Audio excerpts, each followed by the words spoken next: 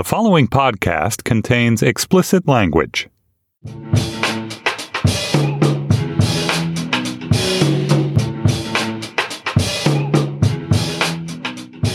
Hello, and welcome to our national conversation about conversations about race, the weekly podcast where, I don't even know what to say. I don't want to utter the usual lines about the ways we can't talk, don't talk, yada, yada, yada, because most of us right now are a mess and in mourning. Not just about race relations, but about the future of the country, what just happened, what could happen, and what we will allow to become the new normal or not. Anyway, I'm Anna Holmes, and I'm in Los Angeles for this week, which is, to put it mildly, very surreal. Joining me from the Panoply Studios in New York are Tanzina Vega. Hi, Tanzina. Hi. Tanner Colby. Hey, Tanner. Hello. Hello, Anna. And in D.C., we have Adam Serwer from The Atlantic. Hi, Adam. Hi, how's it going? Well, yeah, you know how it's going. Yeah, of course. Today, I'm not sure where we even start to talk about President-elect Donald Trump, and I really have a hard time even uttering that phrase without feeling sick to my stomach. So I guess I just want to put out a general question to all of you, and someone please jump in. What just happened? I actually think it's not entirely clear what just happened. There was obviously a significant backlash. I think a lot of the statistical evidence suggests that it has to do with immigration and a rapidly diversifying America and a significant portion of the country feeling uncomfortable not only with that, but perceiving it as the reason for their economic troubles. But I think it's obviously greater than that. A lot of people who are middle class or upper class voted for Trump as well. And while, as I said, I'd caution against drawing too broad a conclusion too early, I think it's very possible that we're witnessing the birth or rebirth of a new type of white identity politics that I think will be very damaging to the country. What I realized, or what I started to think over the last 24 hours, was that part of the reason, people have talked about both Trump and Obama ran as outsiders. And I think they kind of both ran the same campaign in a lot of ways, which is that Obama offered a blank template called Hope and Change. And we can. And people could project onto that whatever they wanted. White liberals could project some post-racial fantasy. Black people could project empowerment. And one of the nagging problems of Obama's presidency was all these conflicting expectations that some people were let down, some people were, there was, in hindsight, was there really a center to the Obama presidency as much as we all loved the guy? Because it was just like a sort of a general idea of hope and change that we voted for as opposed to something more concrete. And I think the decimation of the Democratic Party in Obama's absence is maybe telling us that there wasn't something underneath. I don't know. It's too soon to say. But at the same time, the flip side of that, the mirror side, is that Trump offered a blank slate of anger and grievance. And it didn't matter who you were angry at. Federal government, Hillary Clinton, Jews, Muslims, Mexicans, black people, uppity white elites in the cities. It didn't matter. Every week it was a smorgasbord of anger and resentment. And whoever you were angry with, you were like, yeah, fuck him, I'll vote for Trump. And, I've seen a lot of, especially in the first 24 hours, a lot of Twitter debates between white women, black women. Was it racism? This was more about sexism. This is more about racism, which to me is like kind of a useless argument to get into because it's everything. It's a toxic stew. And we got 60 million people who voted for him. They're all angry for however many different overlapping and interlocking reasons. And that's all I got. I've been reporting, actually just published a piece on what this means at a policy level for people of color. So forgive me if I don't have, talking points ready to go today, but it's just sort of a stream of consciousness. But I do want to address the economic elephant in the room. I feel like this is something, when we're talking about quote unquote Trump supporters and we sort of put them in this box of white working class America, and there's all of this, hand-wringing over how come, journalists in particular don't know white working class America, how come we don't know the heartland. There's sort of this expectation that we have a certain amount of empathy for what this supposed populace is going through. So first of all, we've already said that it wasn't, Adam, you were absolutely right. It wasn't just the white working class that voted for Trump. And I think, correct me if I'm wrong, I think the median income were about $72,000 a year. So when I look at that argument and I cover race and inequality, particularly from an economic standpoint, I look at the wealth gap in America.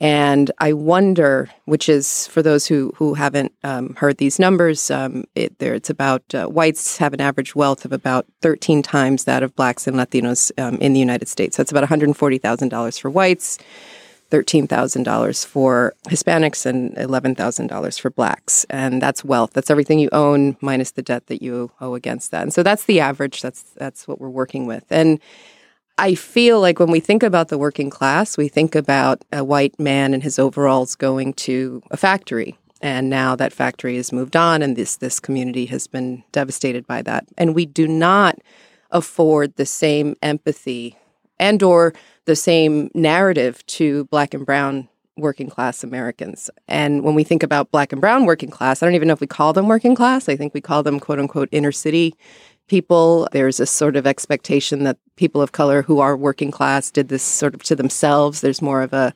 expectation that there's an individual problem or a systemic problem with people who can't just seem to pull themselves up by their bootstraps. So I want to know where the bootstraps argument is for this supposed constituency, and how come the narrative, the American narrative to pull ourselves up by our bootstraps, isn't necessarily being afforded to the white working class as much as it's expected from the Black and brown working class, number one. And number two, why we're not framing the working class as something that affects people of color, as a group that also includes people of color whose homes are valued less than white homes that are owned by whites, who are paid less than white people across the board. And we've seen those numbers in the pay gap. And I just think that this economic argument really hides the fact that there, as Adam mentioned, there is a serious, growing and intense white identity politics that at its heart, unfortunately, is based in a lot of racism. And as we know, the media has been very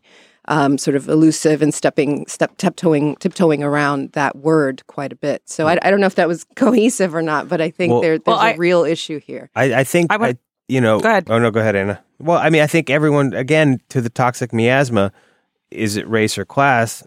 If it's an average income of $72,000 a year, I can point you to at least a dozen Trump supporters making $250,000 a year. So then obviously you got a dozen Trump supporters making $25,000 a year. For them, it could be class anger and resentment. And then you got these guys making $200,000 a year whose lives are fine and have nothing to be angry about, and yet they sit staring at Fox News talking about the fucking federal government all day.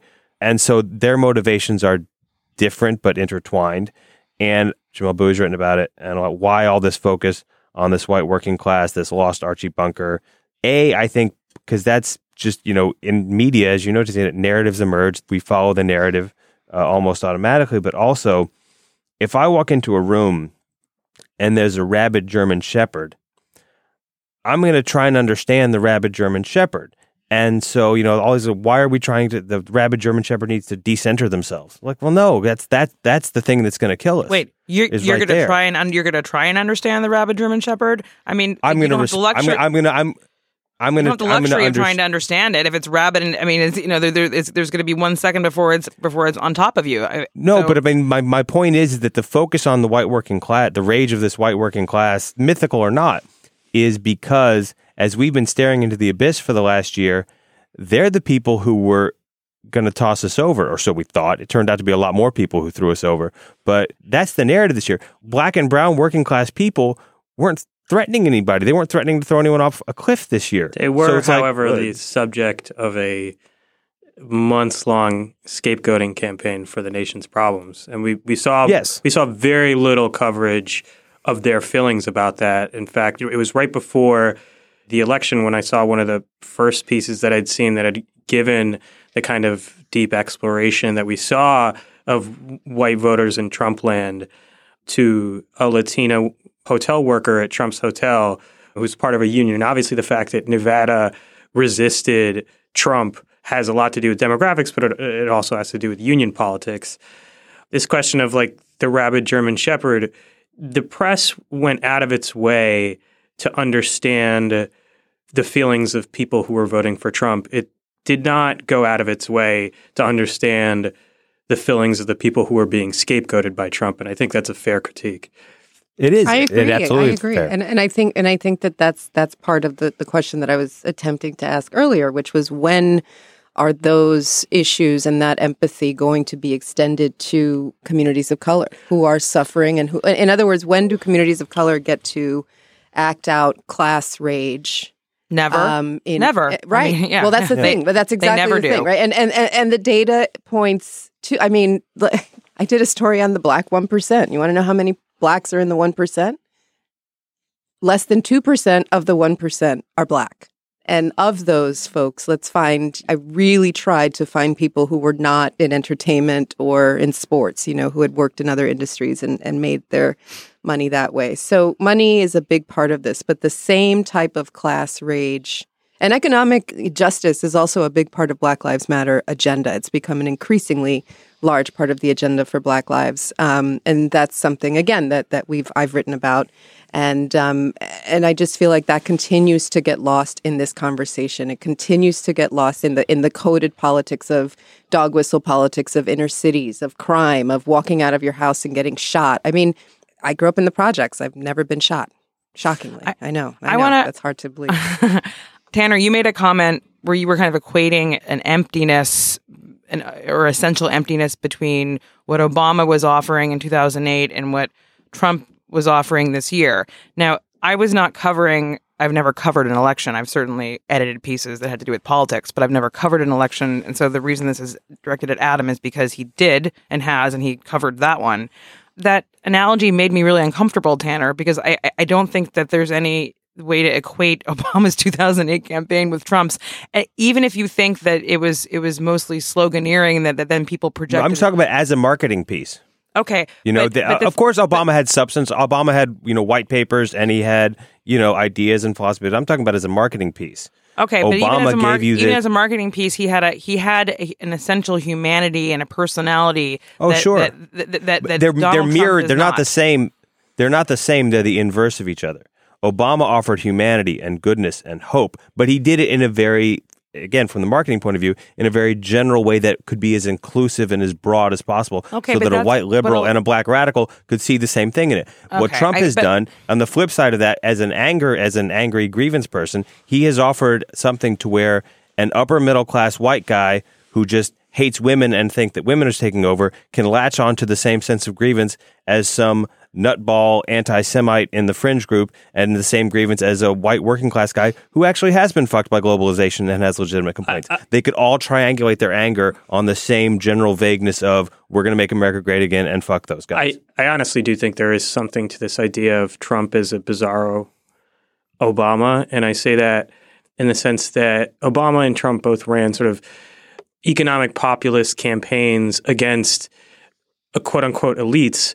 The elites are different, right? And that obviously shapes the campaign very differently. You didn't see Obama scapegoating ethnic groups. In fact, it was quite the opposite. Part of, even though he discouraged white people from trying to purchase, as he put it, purchase racial reconciliation on the cheap by voting for him, the truth was that, his entire rocket to fame was we're not a red states of America or blue states of America. His argument was a pluralist argument. Trump's argument, in some superficial ways, is not that different in the sense that he's saying these rich people are screwing you, and that's the reason why your lives are hard. What Trump then does is he says, but it's not just those people. It's the black people who want to steal, who want to shoot you. It's the Latinos who want to take your jobs. It's the Muslims who want to blow themselves up in your coffee shops and bars or whatever. That is obviously substantially different and far more frightening than anything. There's no similarity between the pitch related to American identity that Obama made and the one that Trump made. Obama made a pitch about American identity that was inclusive, polyglot, multiracial. Trump is saying white people are real Americans and our lives are under siege by these people who are different. There is something to the idea that at their core, they were talking about getting rid of this supposed corruption that is the reason why your life is horrible. I mean, there's a fundamental similarity in that. I don't think that means that the campaigns are morally equivalent. Mm-hmm. No. Of course they aren't. That wasn't my point. Adam, you talked a little bit about the rise of a white identity politics as reflected in this election and a number of other things. And I want to know if you can tell me what that looks like in actuality. I mean, 6 months from now, 12 months from now, and I know that you don't have a crystal ball, but can you elaborate a little bit about what shape that might take? I mean, I think that has real concrete consequences. A man who ran a campaign on promises to use state force against people of color and religious minorities, a ban on Muslim immigration, forced deportation of hundreds of thousands, if not millions, of Latinos, quote-unquote national stop and frisk in black neighborhoods. This is a man that is now in charge of the entire federal infrastructure for enforcing anti-discrimination law. Is this an administration that's going to protect women whose bosses tell them that they can have a promotion if they agree to have sex with them? Is this an administration that's going to protect a Muslim woman at her job who gets told that she is not allowed to wear a hijab anymore? Is this an administration that's going to protect the voting rights of black Americans? Is this, an administration that's going to make sure that people of color in their jobs who face racism from their bosses and get fired are not discriminated? I mean, the list is endless. And the power that they have over this now is entirely unchecked because there are no Democrats in Congress. There are not enough Democrats in Congress to make a difference. Beyond this question of who said something mean or something racist or whatever, this man now has responsibility for enforcing all these laws that are designed to make sure that people aren't discriminated against on the basis of race, religion, or gender. And I think it's also, I agree 100% on the policy side, Adam. I think there's also, we have to look at this at the more implicit subconscious level as well. I think there's a sense that, I know I felt it and I wondered, did this just take away, because as we know, racism and sexism and all of these isms are overt and they can be obvious and they can also be very subtle. And not just is it going to be illegal for your, boss, or will you have the enforcement if your boss, harasses you, but also did this just give license implicitly to whites in this case, or people who want to commit those types of offenses to do that? And did this just implicitly take away power and a certain sense of safety for women and people of color and other people who feel maligned by this politics? Don't you think the answer is yes? I mean, maybe one of you can talk a little bit about what's been happening over the past couple of days and reports that have been coming in and shared on social media about explosions of hate speech and violence directed at people of color and ethnic and religious minorities and women. And I've had people calling me in tears, men, women. I've had people reach out to me just to say, how are you? Are you okay? I've had the first day after, I had a colleague just come up to me and just hug me. She is also a person of color. I think she's talking more about the hate incidences we've seen. Right. And I think those are part of the reason why there's this fear. Right. Mm-hmm. I mean, there's this discomfort, there's this sadness, there's this concern. I think it's less about a Republican in office and it's more about what all this means. And this is a very emotional time for people because there are these fears. And I don't think it's just the explicit part of this. I mean, look, I'm a woman of color. I'm a journalist, right? I'm all the things that I'm a Latina. Some people think I'm Muslim, right? By the way I look. Like this puts me, and I think a lot of other people, in a really difficult position. Maybe it's not racism. Maybe it's the fact that as a journalist, our media credentials are going to be stripped away, or we're not going to be able to do the job that we need to do, or we'll get sued, or we'll get blacklisted, or some. I mean, there are so many levels to this right now that I think a lot of people are just really raw. And whether we're in the media or not in the media, there's a rawness to what everyone's feeling right now. That's just palpable. A lot of these incidents that we've seen have been on college campuses or in schools. And I think I don't want to read too much into that. People of that age can be incredibly cruel and can maybe not necessarily understand the implications of what they're doing. These incidents are terrible, but I think the bigger picture is that a man who ran on those sentiments is now in control of the entire apparatus of the federal government. And what does that mean for those of us who are Black, who are Hispanic, who are Muslim, and in some cases who are of any religious minority, who are Sikh? These incidents that are, obviously horrifying. It's not just random instances of violence that we should be worried about. We should be worried about racism being given the officialdom of the state. There's a great documentary that came out a year or so ago called Welcome to Leith. It's basically this small town in North Dakota, population 24, where this rabid white nationalist, who at the time the documentary was made was considered a fringe crazy person, decided they could move, white nationalists could move en masse to this town in North Dakota and become a Democratic majority and control it. And the people who lived there, the other 24 obviously very conservative, religious, small town North Dakota people, were horrified because Nazis were going to come and take over their town. And you saw very clearly that when the racism bubbled to the surface and became overt and became hostile and became vile, it's decision time, right? Are you a decent person who can start to grapple with white supremacy and racism in the history of this country? Or do you succumb to it? And of course, the entire town, there's one Black dude in the town, they rose up and they got these people out of town. And so what you're seeing now, as horrific as it is my theory I've said for a long time, and this has accelerated it, but not in the way that I thought, is that whiteness is breaking in two, which is that there are people who cling to the white race and the white identity and white culture, and they believe all that horse shit about Teutonic breeding and Celtic this and Alpine, Nordic, blah, blah, blah, blah. And they've bought into the myth of white supremacy and they think it's dying and they're going to cling to it with everything. They're going to go down with the ship. And then you have on the other side, you have white people like me who, everybody come on in. Yeah, I'm white. I still have all the advantages of being white. We can grapple with all that and what it means. But I'm an upper middle class white person in America who recognizes that the integration of people of color into that same life that I enjoy costs me nothing. As long as I'm happy and willing to go along with it, it doesn't diminish me. It only enriches the country and gives opportunity to other people. In fact, there's so few white people who deal constructively in this area. I've had many opportunities come to me by virtue of being one of the few guys who does it. And so it's only improved my life. I actually laugh at this whole argument from people of color that we have to dismantle the system of white privilege in this country, because the more I've engaged with people of color, the more advantages and privileges I've had accrue to me as a white person in this country. And so what I thought was going to happen with this election was that split was going to come. Donald Trump was forcing that split. And there's going to be these townspeople in North Dakota. You have to decide what side of the line you're on.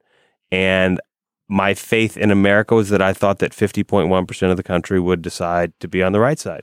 And 50.1% of the country did decide. Only 20% of the country has voted for this man. Let's be clear about that. As pessimistic as we want to be about white Americans today and a white backlash, in every good horror movie... Are you saying 20% of the voting, of the people 25% of registered voters voted for him, which only represents roughly 20% of the actual country. Mm-hmm. And they're all old. I mean, if you saw that map of how millennials voted, it was almost solid blue. If you're in a horror movie and they throw the monster over the cliff, and then they look over the cliff to make sure the monster's dead, and then the hand comes back one last time and grabs them, this is the hand. We were at the precipice where we thought we were going to throw the monster over the cliff, and the hand came back up and got us. I just want to say that I completely disagree with everything Tanner has just said. First of all, I don't think there are two categories of white people in America, progressives and racists. I think that the vast I don't majority... think progressives are not racist. I didn't say progressives weren't racist. Well, I mean, just in general, I don't think that it's a binary thing. I think that I spent a lot of time talking to dozens and dozens of Trump voters in Virginia, in Pennsylvania, in North Carolina. These people do not consider Trump racist. They don't consider the things that he says racist. If you ask them about the things that he said, they will say, the media blows it out of proportion. I genuinely think he loves everybody. He wasn't talking about all Hispanics or Mexicans. He was just talking about some of them. And obviously, people of any group can be bad. It would be a different conversation if Trump voters viewed Trump the way that a lot of people on the left view Trump, which is like someone who is running on explicit white nationalist themes, they are in a state of complete denial as to the implications of what Trump said. And that denial is very important because it allows them to vote for him with a clear conscience. Right. They are in the state of denial. Or maybe it's just bullshit, the denial. I don't the people in denial can be in the same camp as the explicit white nationalists. They don't have to consciously be doing it to know it. But then you do have a very clear divide between that group, the people who are actively racist and the people who are so far in denial that they'll go along with the active racist for other reasons that they imagine for themselves. I don't. But then you have people who who legitimately look at this and go, "That's horrible, and that's not who I am, and I'm not going with that." I just don't think there's a up until in this country. Tanner, just let Adam finish. Yeah, there's not like a portal that you pass through. Like the fact is that there are people who do not think of themselves as racist, who do not think of Trump as racist. And while that may seem baffling, it's important to understand that mechanism of denial is extremely important for them in being able to support Trump. The problem is not that masses of white Americans are clinging to some explicit ideology of white supremacy. What they are is they are telling themselves that when Trump says things like Mexicans are rapists, that they can not take that literally, they can internalize it, and they can say he didn't mean it that way, and then they can go on to support him anyway. Like that is a very different, much more complicated process than what you're talking about, which is like white supremacists in the Pacific Northwest trying to create. We agree. I didn't articulate it properly. I agree exactly with what you're saying. I don't know if it's denial or just apologists. I mean, I think that's what happens a lot more when it comes to that. Well, that's not what they really meant to say.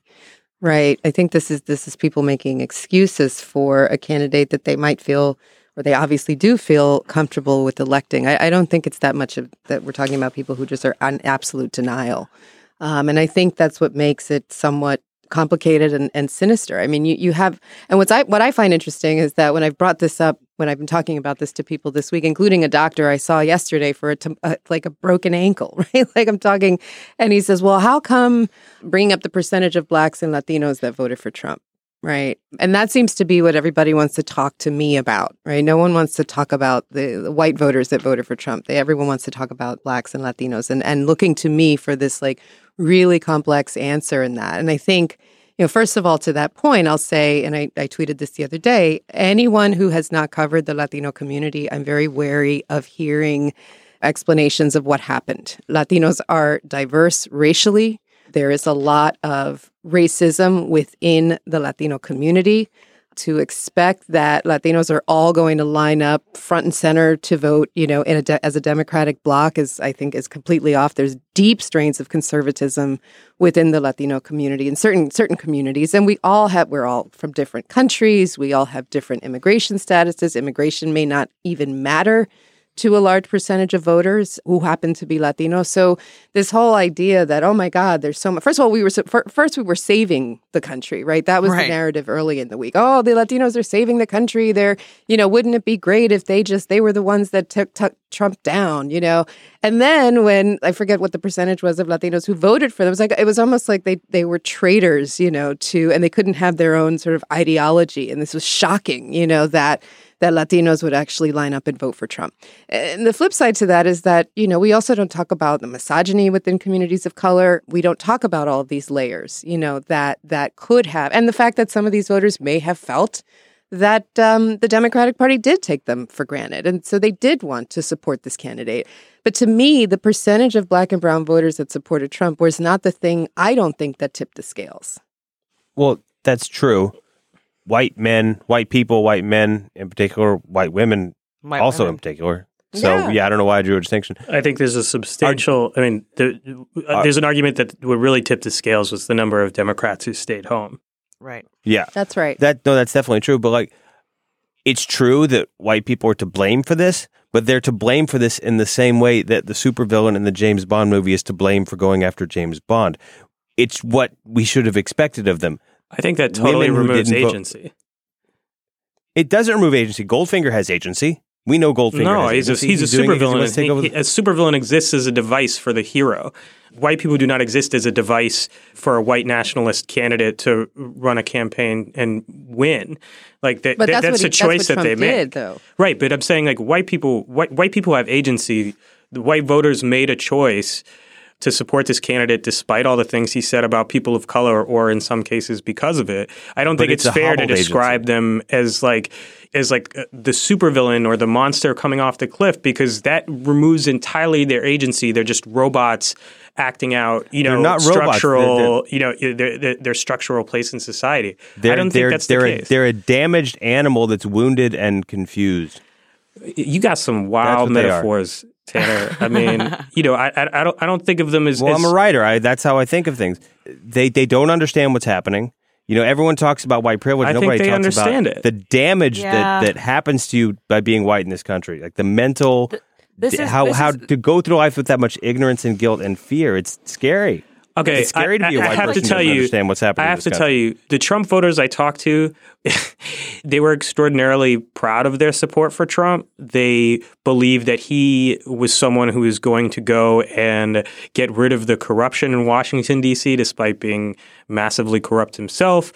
There's a lot of things that went through my mind while I was talking to them, but I did not think of them as somehow broken or damaged people. or not in control, Or not in control Right. of their actions. Right. I think. Well, on a conscious level, of course, they're aware of their. their action. On a conscious maybe- level, of course, no, they're maybe they're making not. decisions. Well, yeah, they're making decisions, but I think it's excusing. I think it's excusing. Guy, I've been white behavior. for 41 years. Trust me, I got a handle on it.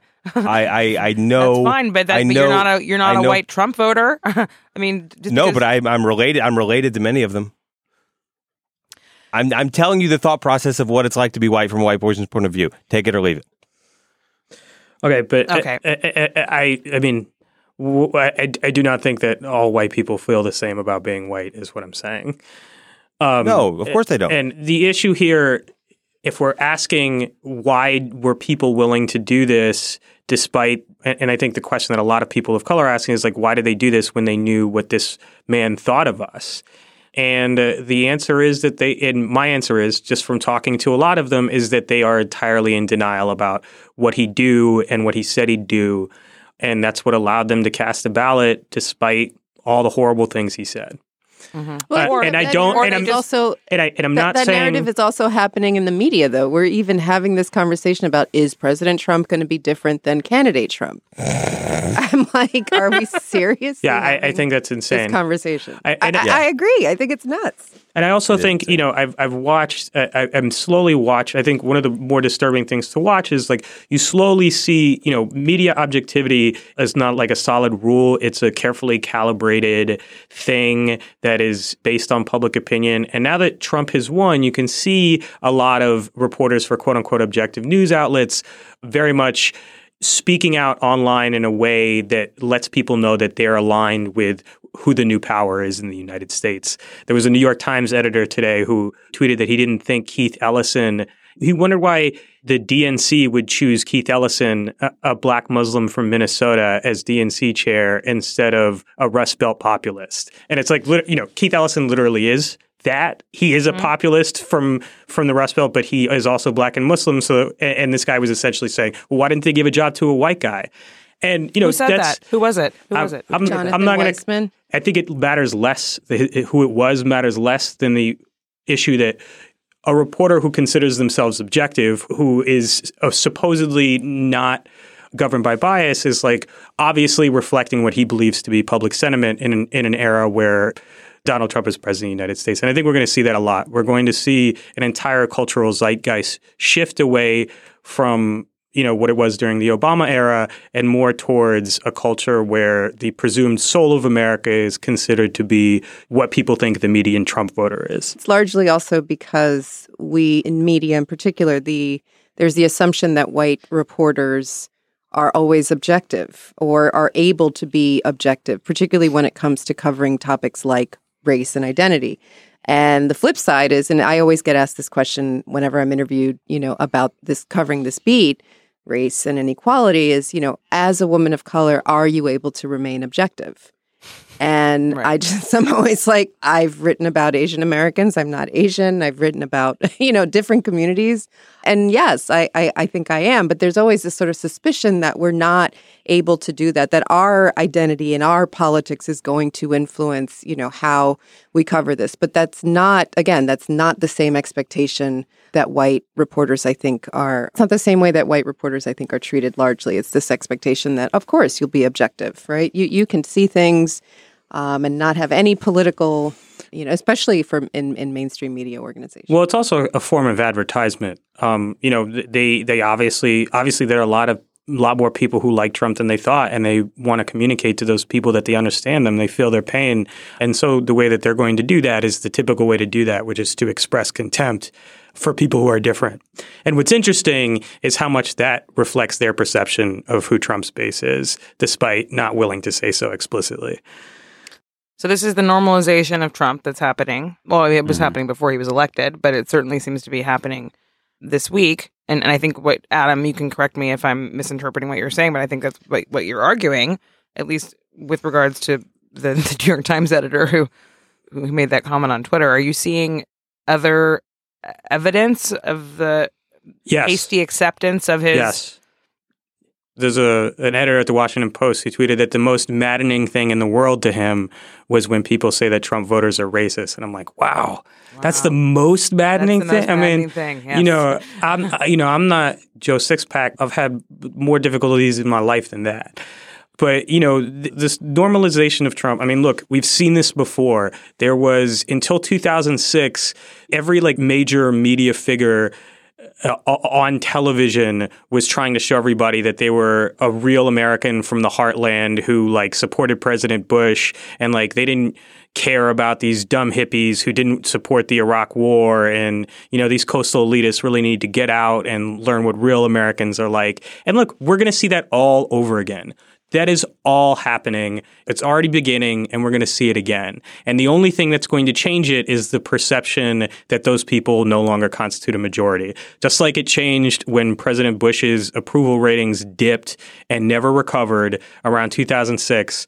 The only way that sort of attempt to align oneself with what one perceives to be the median voter in the country, that's only going to change when they see public opinion of Trump changing.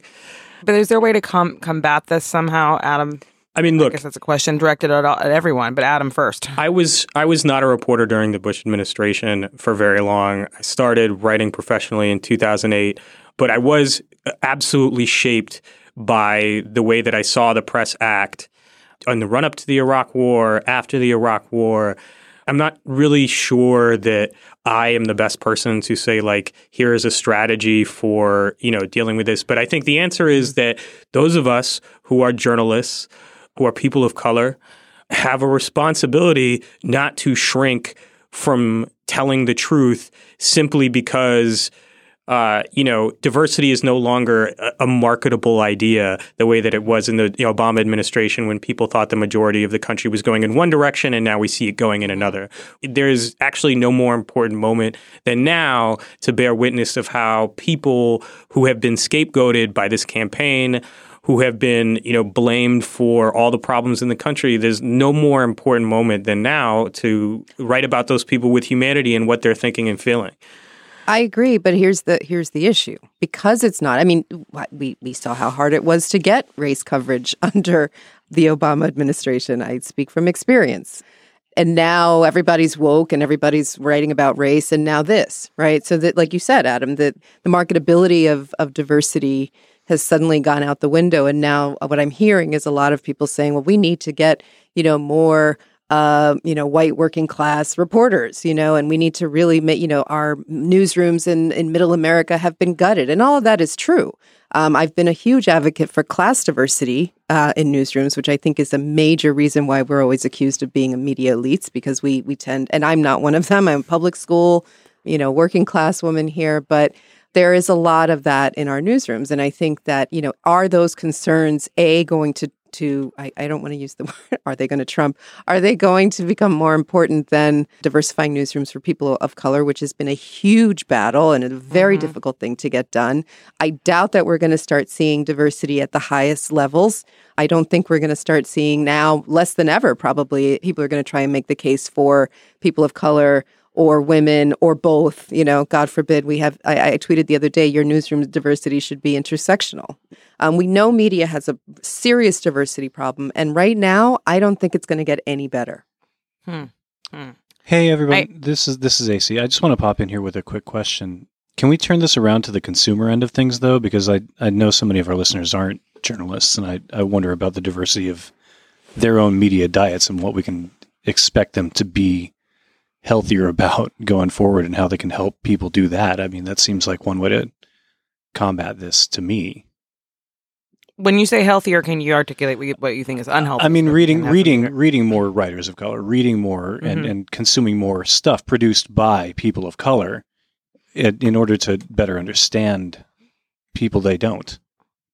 I think that's so critical, is making sure that you have more voice. That's the whole reason for having diversity, is to make sure you have these voices out there. And we've seen news organizations really trying to make an effort to do that. But like I said, I don't know if even on the consumer end, this is going to be something that's considered critical anymore, because now the focus is the white working class and middle America and the white identity politics. So if that's the case, are the voices of people of color going to continue to be important? I have to think that something has shifted in the country enough over the past 15, 20 years that there's no going back from an increasingly robust conversation around race and no pun intended. So I'm not under the illusion that everything's going to be fine. But I don't know that if it comes to pass that a lot of people in positions of power in media organizations start to privilege the concerns or voices of the white working class, I'm not sure it's a zero-sum game, because I think things have changed significantly in the way that news is distributed, news and opinion is distributed, and the ability for people of color and other historically marginalized communities to have their voices heard. I don't feel pessimistic about that. I feel pessimistic that their voices may be drowned out or that they may be targeted. I feel like Tanzina and Adam are talking about this as sort of like a whiplash reversal. I don't see it as that, because it's not like the Obama years were the diversity years and now we're turning around and we're going the other way. There were all these voices and ideas and opinions of people of color that were suppressed because no one was giving them voice, and because the technology wasn't there that has opened up so many of avenues, social media, that people have to get their voice out there outside of the gatekeepers. And so Obama blew that wide open. You didn't have Jamel Bouie and Ta-Nehisi Coates and Adam Sturwer and all these people. Well, the internet blew that wide open. Right, the internet, but then Obama was part of the internet. Like that, he took advantage of that in part of his election. So he cracked that wide open, and then we had this rush of change in this country in the direction of people of color, we hoped, doing better. Beneath that, the whole time, it's not like Trump started something new. Beneath that, the whole time was this sleeping giant of all of this white resentment and white anger at this direction of the country that they didn't understand, whether it's economic or cultural or racial or sexist. It's all there. And then now Trump has woken that up, that sleeping giant. Obama woke up a sleeping giant, and Trump woke up a sleeping giant, and now we got a battle royale. Yeah, I don't think it's 50-50. I don't think that Trump heat. woke up a sleeping giant. I think the sleeping giant was already awake. I think the sleeping giant has had a fucking. It was tantrum. slumbering.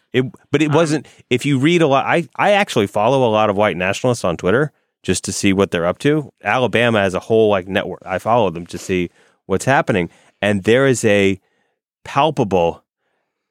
Now we can speak. We've been in our mother's basement. Now we're out.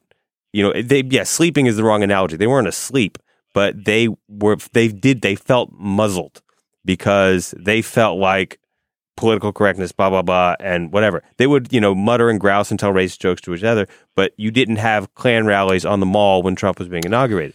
Now you have, they're coming out of their mother's basement, and it's on. I do think you're going to also see this happen. I'm going to read you part of a DM I got from a reporter who I won't mention, but it's a reporter of color who responded to my inquiry about how people are feeling. I agree with what you're saying. I think that this is what this reporter said is, people are going to push, people being reporters. There will be lots of fuck it, I'm saying it, from media of all colors. People will risk their careers for this. Straight up reporting is always is always difficult to pitch these stories, and that's what I was kind of referring to. But will it silence people? No. I want to kind of close out this conversation by asking each of you to respond to a question that I'm going to answer first, which is how have you been feeling over the past couple of days? And for myself, I felt very unmoored and panicked at times and terrified at times and numb at times and just basically completely, I don't know that I've ever felt so bad, and bad is not a word that is really actually sums up what I'm feeling in my life. I feel like I don't recognize the world that I live in, and I feel profoundly shaken. So I want to ask that question of all of you. How are you feeling? How have you been feeling? Emotionally exhausted. I'm just emotionally wiped out. Like I mentioned earlier, I've gotten texts and calls, and not just because of the results, but also because of what I'm seeing with friends and family who are also emotionally distraught by this. But I'm just exhausted. I'm glad it's Friday, and I'm ready for the day to just wind down. I'm tired. I am physically exhausted because I didn't sleep at all Tuesday night. I slept 4 hours. Wednesday night, I slept maybe 3.5 hours last night, just because I couldn't sleep. And then my children also wake up at 4, so there's that. And I think, and this maybe is a clarification on what I said earlier about whiteness breaking into, and Adam having some reservations about that. A lot of people have said this on Twitter, and I've read some stuff about it, and it definitely is how I feel, and it's how my wife feels, which is that progressive white people, welcome to the party, because this is how people of color feel every day. The awareness that there's a malignant force out there, that this is not your country. There are a lot of white people walking around today going, this is not my country. And there are a lot of white people going around today saying, yes, I got my country back. That may be a more specific way of articulating the divide that I'm talking about. And if you're a white person on the this is not my country anymore side, that doesn't mean that you are not racist at all, but you have been shattered in a way that you are now you cannot reconcile with Trump or the people who follow him. So you are going to look to the other side of the aisle, which is urban people of color coalitions, and try and figure out how to make a country there. On the other side of the aisle, you have white people who think this is my country and, woohoo. And since Wednesday, I've definitely felt walking around that I live in a different country now. And people who lived in Barcelona for the 3 years of the Spanish Civil War, or people who lived in Paris during the Nazi occupation, these sort of things. And you sort of think about it abstractly in history because, of course, we weren't there and we read it in the history books. But, of course, people went to the grocery store. People watched movies. People made breakfast with Nazis occupying their city, with Franco's forces shelling them and bombing them from above. And I think a lot of people are going to feel like that for the next 4 years, which is that, yeah, you get up, you make your breakfast, you go to work, but the country you thought was yours is not. And of course, a lot of people of color feel that way every day, and feel this country does not truly welcome them and is not truly giving them citizenship. Well, this isn't. I mean, as a person of color, and I'll speak only for myself, I don't think that like what people of color are feeling this week is just more of the same of what they were feeling before. It's just that white people are now feeling it more. I think that is something much more profound and much more deeply frightening and existentially threatening has come to the fore. But Adam, what about you? I don't know. I'm sort of reluctant to get personal. It's been very difficult to talk to a lot of my friends. All my friends who are people of color who are Muslims are absolutely distraught. They're afraid for themselves. They're afraid from their families. Some of them have already been involved in racist encounters. A cousin of mine, a random white lady told him to leave the country. I just think like there is a substantial amount of mental anguish that is out there right now that wouldn't have been there if, a typical Republican had won, but is there precisely because this man ran a campaign blaming the country's problems on groups of people who now rightfully fear what their fate will be. And that is very hard to deal with, especially, when those people are people you love. I'm going to move on to recommendations. I mean, I don't know that anyone here has any recommendations. It seems weird for us to be talking about. So I'm going to suggest that the recommendations that we give today to the listeners are anchored around what happened this week, whether it's a piece that you read or a clip from a television show or an interview that you saw or something you heard on the radio or on a podcast. Is there something you think that people that our listeners need to read or listen to that you can recommend for them? I read a piece, I think it was in Roll Call. The writer he was from the Midwest, and he's now living in the media elite, coastal world. And he basically said, there's this whole narrative about us in the coast having to understand people in the Midwest and that we're the ones that are living in the bubble, when in fact, it's the other way around. There's a lot more isolation happening in a lot of these Midwestern cities and communities. And in fact, the onus is also on those communities to understand that the United States is changing. We are becoming more diverse, and it's also up to those communities to do some soul searching and some outreach. And I thought that was a really poignant piece. And also hug somebody this weekend. Yeah, that's a great recommendation. Tanner. Turn it off. I say that I have currently like 40 tabs open in Google Chrome because I see another link. I got to read that analysis. I got to read that history. I got to read that but I have now. Freedom is a wonderful internet blocker program for your computer. You can get a lifetime subscription for $50. And I currently have it set to shut off all social. I'm not on Facebook anymore, so I don't even use it. But Twitter is my main crack. And Twitter turns off at 5 o'clock and it doesn't turn on again until 8 in the morning. Wow, that's amazing. And that is, after 5 o'clock, just turn it off, talk to my wife, watch a TV show, so that I can try and get to bed. I haven't been successful in actually sleeping. And the other thing, this is a trick my wife and I came up with for our kids, but it also works in this case, but only if you're married or you have someone that you really love and trust, which is I took Twitter and Facebook off my phone. She took Facebook off of her phone. And on the weekends, it started being not wanting to be hooked on the phone around our kids, but we swap phones because you do not have the compulsion psychologically to check someone else's phone because it doesn't have your email, it doesn't have your Twitter, it doesn't have all the things, the little rat pellet things that you got to check. So I have my wife's phone. I can check Google Maps. I can make an emergency phone call, but I don't check it. It's just in my pocket. The compulsion to check it goes away when you have someone else's phone. That's a neat trick. So my advice, as it's something to read or something to consume, just cool it. Stop consuming. Adam. I have stepped away from Twitter. There's only so many gloating Nazi bots I can really take at a given time. Mm-hmm. And also, I don't think it's a good place to be right now. Anyway, my recommendation would be to read my colleague Van Newkirk's essay, This Is Who We Are, which is on the Atlantic website. It's very personal. It's very beautiful. Van is a very talented writer, and I would highly recommend reading it. It's about how the election revealed the true character of the country in some very stark ways. All right, listeners, that is all for today. Our producer is AC Valdez. Our research assistant and tech maven is Cody Carvel. Thanks also to Laura Mayer and Andy Bowers at Panoply. You can see its entire roster of captivating, compulsively listenable podcasts at itunes.com/panoply.